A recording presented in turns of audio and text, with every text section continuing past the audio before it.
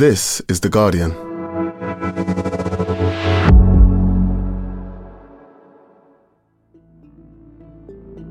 Today, how an inquiry into the COVID pandemic became a fight over Boris Johnson's WhatsApp messages.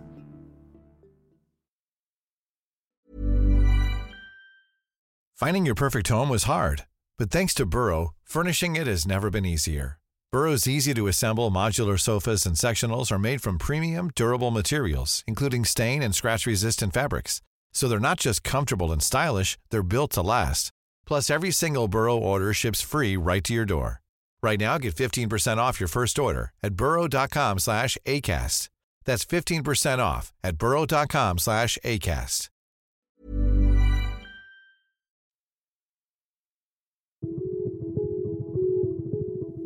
It's not that well appreciated outside Westminster, but over the past few years, there's been a massive shift in the way that the government operates.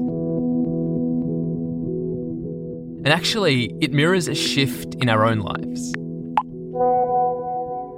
So I've not been in Westminster for very long, maybe 3, 4, 5 years maximum.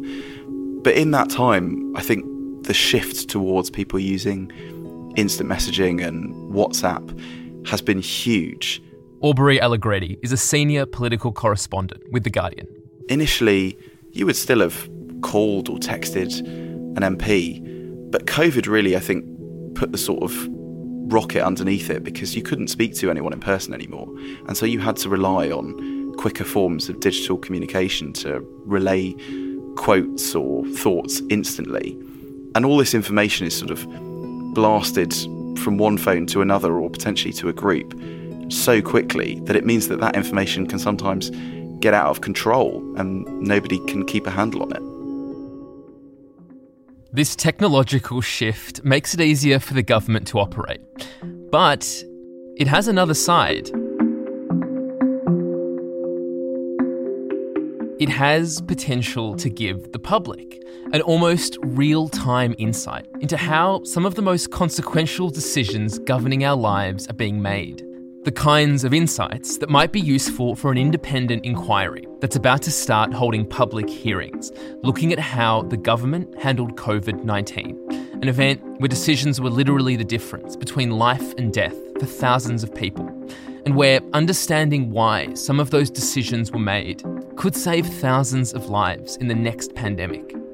But last week, the government announced it was taking the unprecedented step of launching a judicial review against that COVID inquiry to try to make sure MPs get to decide which WhatsApp messages the inquiry gets to see and which ones it doesn't. So the battle is heading to the courts.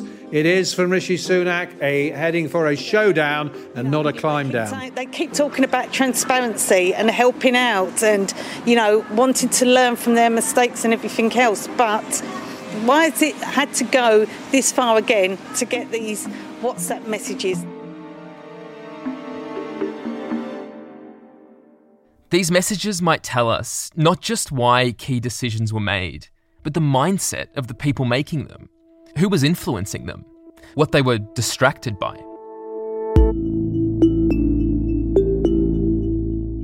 They could give this inquiry, and if a precedent is set, future ones too, potentially the deepest look into how the government really operates that we've ever been able to see. And that might precisely be the problem. From The Guardian, I'm Michael Safi. Today in Focus, what the government talks about in the group chat and why they don't want us to know about it.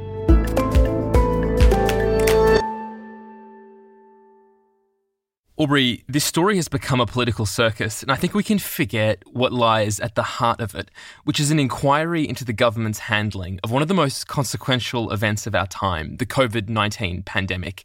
Tell me about that inquiry.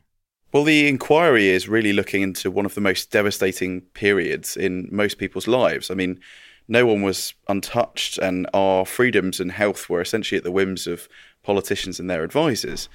And even though we're pretty much out the other side now, scientists acknowledge that it might not be another century before such a virus emerges again. So This inquiry is designed really to look at the major decisions and make recommendations about how we as a country could respond better next time. Amid such tragedy, the state has an obligation to examine its actions as rigorously and as candidly as possible and to learn every lesson for the future, which is why I've always said that when the time is right, there should be a full and independent inquiry. It was set up by Boris Johnson, and the first preliminary hearing started last October. We've got more or less evidence sessions commencing on the 13th of June, but inquiries take a lot of time, and things like the Bloody Sunday inquiry and the Chilcot inquiry dragged on for more than a decade. There are some people that want it done as quickly as possible, but there's a trade-off really between the speed of the inquiry and the depth of its investigations. The person overseeing the inquiry is an eminent former High Court judge, Lady Hallett, and she opened the first preliminary hearings last October. Those who were bereaved lost the most. They lost loved ones and the ability to mourn properly. It is therefore right that we begin this first hearing with a minute's silence for those who died. So with those of you who are able to do so, please stand for a minute's silence. What are the powers that she's going to have to get to the bottom of an issue that's so complicated and represents so much tragedy to so many people? So Baroness Hallett will have powers to essentially demand witnesses appear in front of her, collect all sorts of evidence, and that includes lots of government material that we otherwise normally wouldn't see. There is what's called the 30-year rule, which means that government documents, letters, exchanges between ministers normally is shielded from public eyes, and we don't get to see it. And that's meant to protect the privacy of decision-making and allow ministers to be a bit more open-minded, weighing up the pros and cons of things without the sort of daylight and the political pressure of everyday politics. So she has the power to request all of this evidence, but it doesn't necessarily mean that she will publish it straight away. She just has the powers to ask for it. So this inquiry has been the subject of a lot of political controversy over the past week. Can you take me through how that's played out? Absolutely. I mean, the row here has been really quite extraordinary. A familiar sight and a familiar predicament for the former Prime Minister. Boris Johnson's in the middle of a row between the government and the official COVID inquiry he set up. And it started, first of all, with the Cabinet Office being asked by Baroness Hallett to hand over all of these documents, which pertain to Boris Johnson's WhatsApps and also around half a dozen notebooks that he kept while he was Prime Minister. From the time. And she's threatening to sue the government if it doesn't comply. And the Cabinet Office spent some time pushing back against this and saying to the inquiry chair that she didn't have the powers to ask for the information that she did because it had already gone through the documents and decided what was and wasn't relevant. And it was allowed to keep hold of the stuff that it decided wasn't relevant.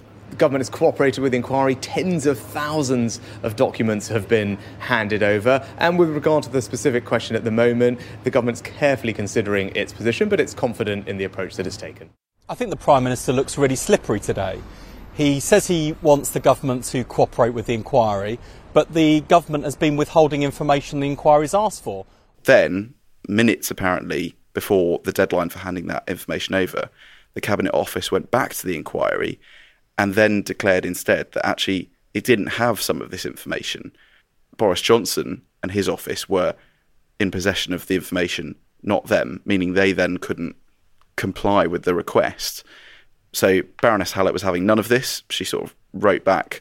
You could almost feel the anger in the letter.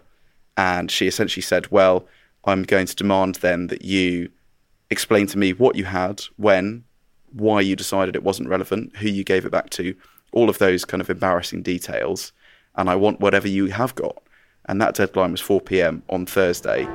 Well, that's it. The deadline has now been and gone, and officials in the Cabinet Office behind me are still sitting on reams of unredacted material the inquiry wants to see. Both sides say they're in the right. Then the rug was slightly pulled from underneath the government's feet, because while it then took this momentous decision to launch a judicial review, essentially prolonging the wait further, Boris Johnson decided that he would hand over all the information anyway to the inquiry. Not Not for the first time in his colourful political career, Boris Johnson has set a metaphorical cat amongst the pigeons. He has put the government of his successor, Rishi Sunak, in a mighty awkward spot by handing all the unedited WhatsApp messages and notebooks requested by the COVID inquiry to the Cabinet Office. So now the inquiry is in receipt of it. So there are wider issues at play here that are going through the courts.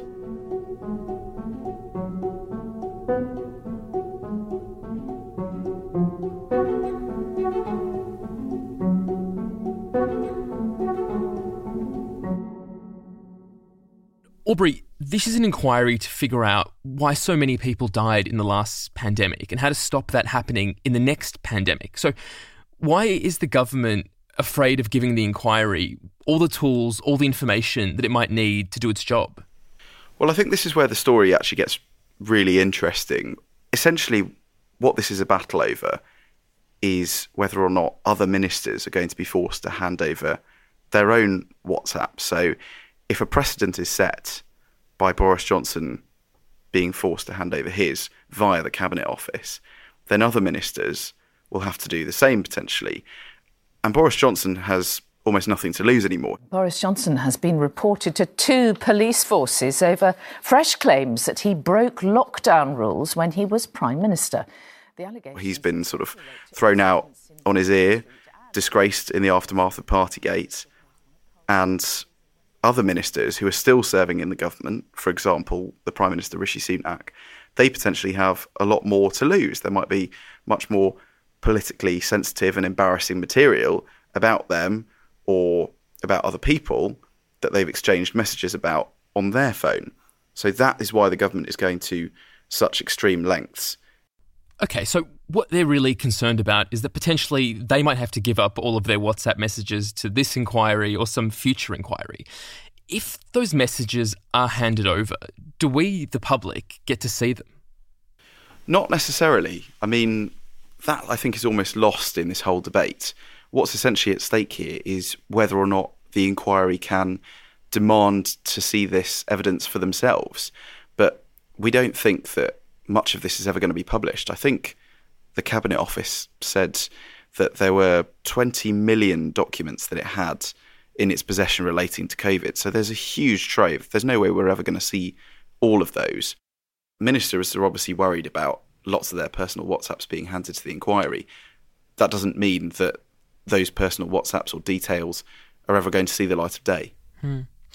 All of this raises the question of how apps like WhatsApp are used by people in the government. So how pervasive is WhatsApp? What kinds of decisions are people talking about on the group chat? I think Matt Hancock's WhatsApp messages demonstrated the extent to which it is totally embedded in government decision-making, this use of WhatsApp and instant messaging. A scramble to save his reputation and an acknowledgement that government policy was helping spread the virus.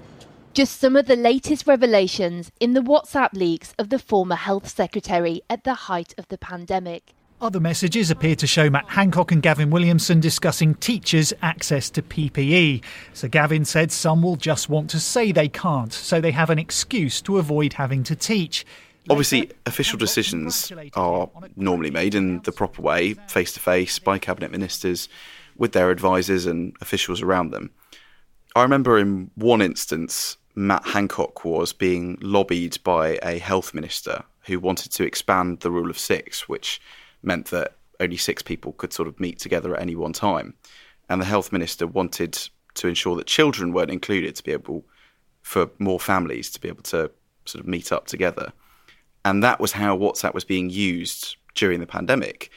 And if it hadn't been for the big leak of Matt Hancock's messages, then we arguably would never have known about the sort of granular detail like that. Most of the WhatsApp messages are about coffee and who needs to have what kind of coffee for what kind of meeting. You see, most of this is about frothy material, not about meaningful decision-making. There's no way that big decisions were taken over WhatsApp. That was the claim made by people. So, on the one hand, we have people close to the government saying there isn't much to see in these messages. But then we have the leaked messages of Matt Hancock, which seem to suggest otherwise. It seems that over the years, we've witnessed this huge change in the way that the government talks to itself. And I'm wondering, what are the consequences of so much government business apparently being done over WhatsApp or Telegram or Signal? How is it changing the way people work, the way that policy is made?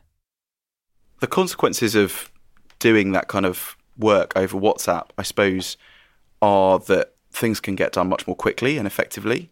MPs don't need to be sat in the chamber not able to respond for several hours because they're in a 6-hour debate, but they can get quite a lot of work done quickly.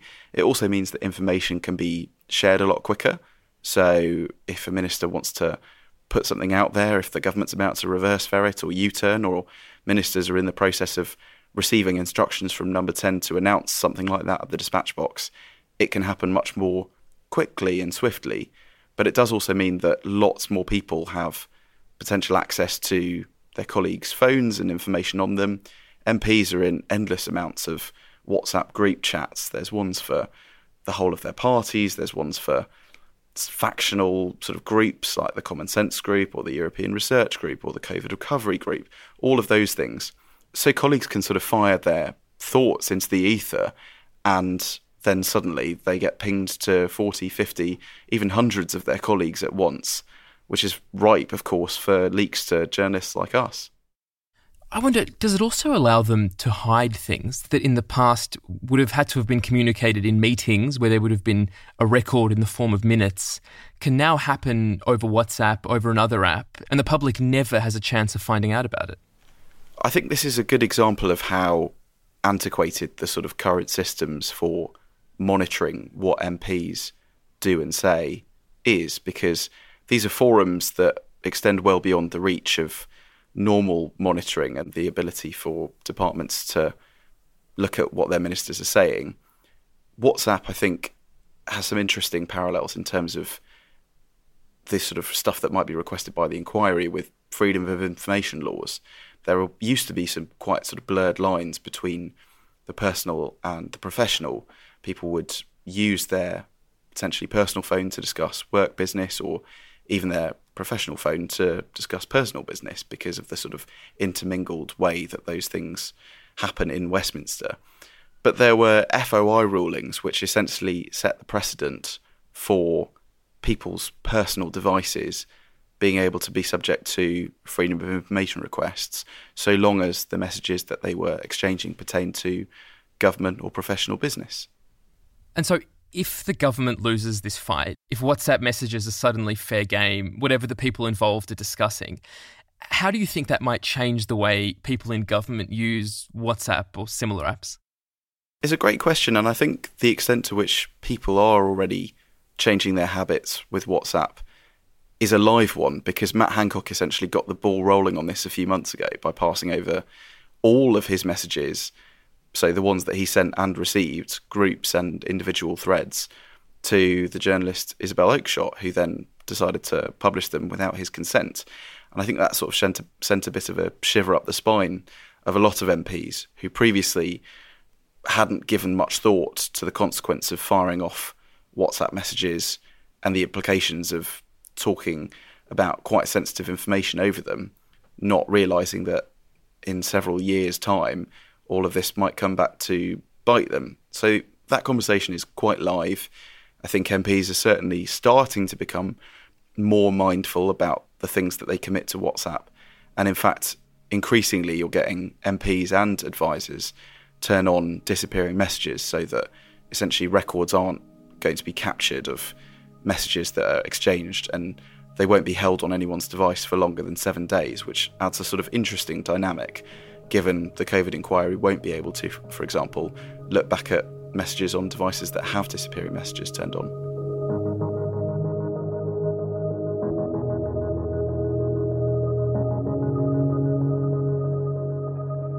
Coming up, Boris Johnson offers to give up all his text messages. Is it in the interests of transparency, or is there more going on?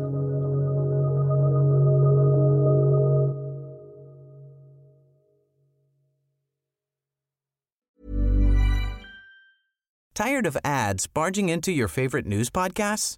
Good news. Ad-free listening is available on Amazon Music for all the music plus top podcasts included with your Prime membership.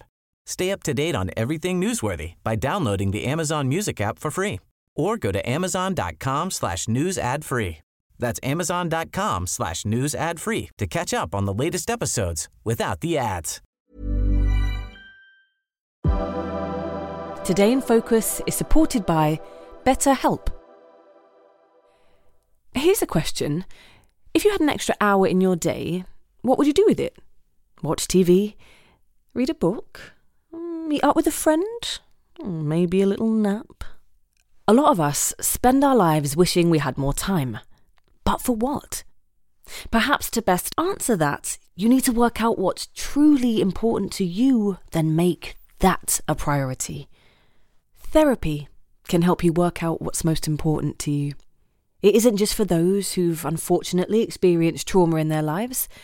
Therapy can be helpful for learning positive coping skills and for setting boundaries. It can empower you to be the best version of yourself. If you're thinking of starting therapy, give BetterHelp a try. It's entirely online and designed to be convenient, flexible, and suited to your schedule. Just fill out a brief questionnaire to get matched with a licensed therapist and switch therapists anytime for no additional charge. Learn to make time for what makes you happy with BetterHelp. Visit betterhelp.com/todayinfocus today to get 10% off your first month. That's BetterHelp, HELP.com/todayinfocus.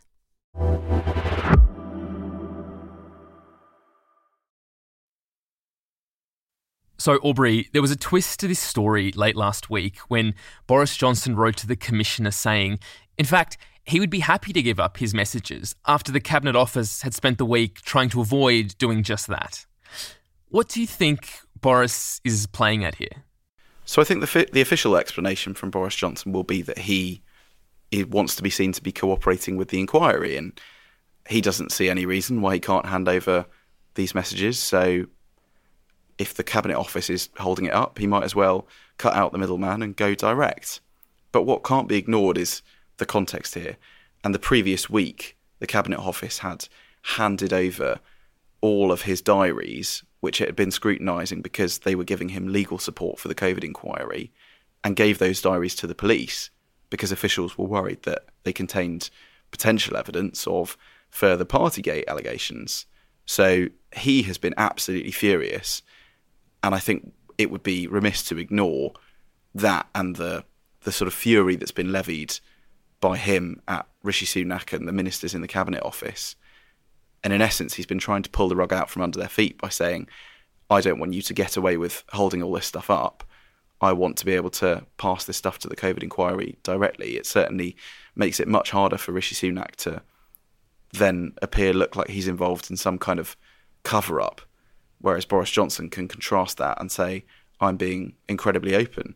This is a sort of rare example of Boris Johnson running towards an issue rather than away from it. Yeah, I mean, Boris Johnson is being transparent, albeit for the purposes of revenge. Yeah, that's a good way to sum it up. And I'm sure his team wouldn't put it as bluntly as that. But I think certainly allies of Boris Johnson blame Rishi Sunak for his downfall. They think that Rishi was agitating in the months leading up to Boris Johnson's demise, that there was always some sort of ulterior motive on the former Chancellor's mind, and they're more than happy to make life difficult for him, covertly, not overtly, by contrasting Boris Johnson as somebody who's just trying to be incredibly helpful to the COVID inquiry with Rishi Sunak, who it appears is trying to obstruct their work and essentially fuel allegations of a cover-up. So, Aubrey, we've got a legal challenge on the part of the government, doing everything they can to prevent themselves from having to hand these messages to the inquiry. How will that challenge play out? So the government realises that it has to act quite quickly here.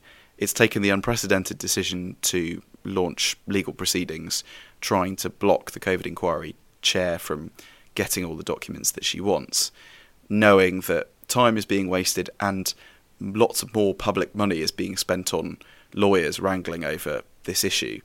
So it is in a hurry. Now, I was speaking to Jonathan Jones, who's the former head of the government legal department, and he expects that this case could be wrapped up in a matter of weeks. That's certainly the government's ambition as well, but it does want to stress that the timing isn't in its gift. It's very much for the High Court. So we could see this issue resolved by the end of June, but meanwhile, we'll have seen the first public hearings start for the COVID inquiry, and yet again, it will just be sort of bogged down in even more process, and people will look at it and presumably start to lose faith even more in its ability to get to the bottom of the truth as quickly as possible. Does the government think they have any chance of winning that case?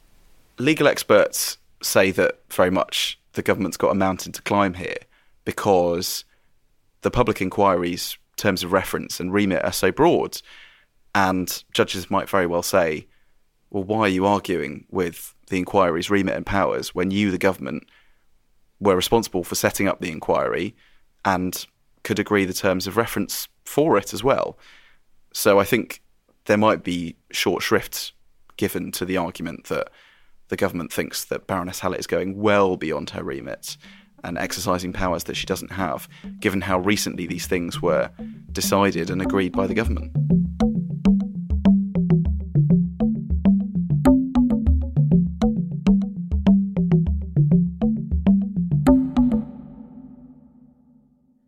Aubrey, the first full hearings of this inquiry start next Tuesday. How do we expect that they're going to unfold? So the inquiry is split into several parts, and actually the first major section that it will begin its public evidence sessions on is all about the build-up to the pandemic, the preparedness. Did we have enough stocks of PPE in the run-up to it? How, for example, did Tory austerity contribute to the degree to which the country was unprepared and the extent of workforce issues in the NHS? Those are the sorts of issues that are going to be under the microscope during the first part of the inquiry. We're expecting to hear from people like Jeremy Hunt, who was, of course, the Health Secretary for so long under David Cameron, and George Osborne, the former Chancellor, as well. So we're going to hear a lot about the years leading up to COVID, well in advance of hearing anything about what actually happened during the pandemic. I mean, given how long this inquiry is going to take, we've been told not to expect a report until 2026 at the earliest. Isn't it a bit unseemly that in the middle of an investigation into this tragedy, this series of hundreds of thousands of tragedies across the UK, we're already getting bogged down in politicians appearing to try to protect their reputations rather than doing everything they can to make sure that when another pandemic emerges, we're as ready as we can be? So it's probably not unexpected that politicians might seek to cover their back, but they do know that ultimately the public good in this lies in being completely transparent. I thought what was really interesting was I spoke to a former SAGE advisor, so somebody who was advising the government during the pandemic, who said that they found Matt Hancock's WhatsApp messages really valuable because they revealed attitudes that they had suspected but couldn't prove. For example, sticking to an incorrect policy because it wouldn't look good to change it. And so this SAGE advisor was saying the more unguarded messages are actually a lot more valuable than the lawyer-mediated material which would otherwise arise. And I think that speaks to the extent to which people feel politicians might want to sort of cover their own back, but revealing contemporaneous evidence is crystal clear. It's black and white. You can't get away from what was said when. And it means that you can't, in several years' time, have the recollections may vary excuse from politicians. But the thing I wonder is, beyond these questions of process, of precedent, I mean, what does this look like to people who lost loved ones in the pandemic, to see politicians more concerned about their reputations than getting to the bottom of why this happened and how to stop it from happening again? My daughter was dead while they were doing their parties, and I will never, ever forgive the government for doing that. Never in my life. And all those people who say people need to move on. How can we move on when we're in hell every minute of our lives because we lost our daughter when we could have got there. It's just wicked. They're trivial blathering about his privacy. Who cares about his privacy at all? It's not. You were supposed to be... I think people who lost loved ones during the pandemic probably already had fairly low expectations for the inquiry and hopes that politicians would comply with it and that it would give them the sort of closure and answers that they wanted and probably deserved. So I'm not sure how much more they're going to be disappointed by the current wrangling, but it does paint a pretty sort of bleak picture of a government that was ill-equipped, unprepared, potentially didn't have all the right people in the right places. You remember there was so much toing and froing over whether or not Boris Johnson had been trying to sack Matt Hancock, who held that pivotal role as health secretary. So I think all of this is not going to ultimately comfort those families that wanted answers and were looking to the inquiry to provide them.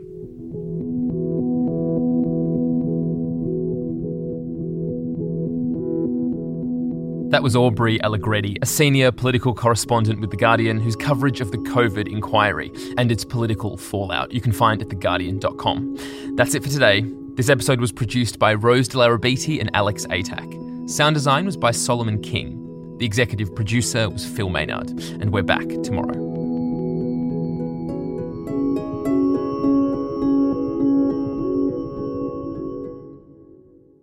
This is The Guardian.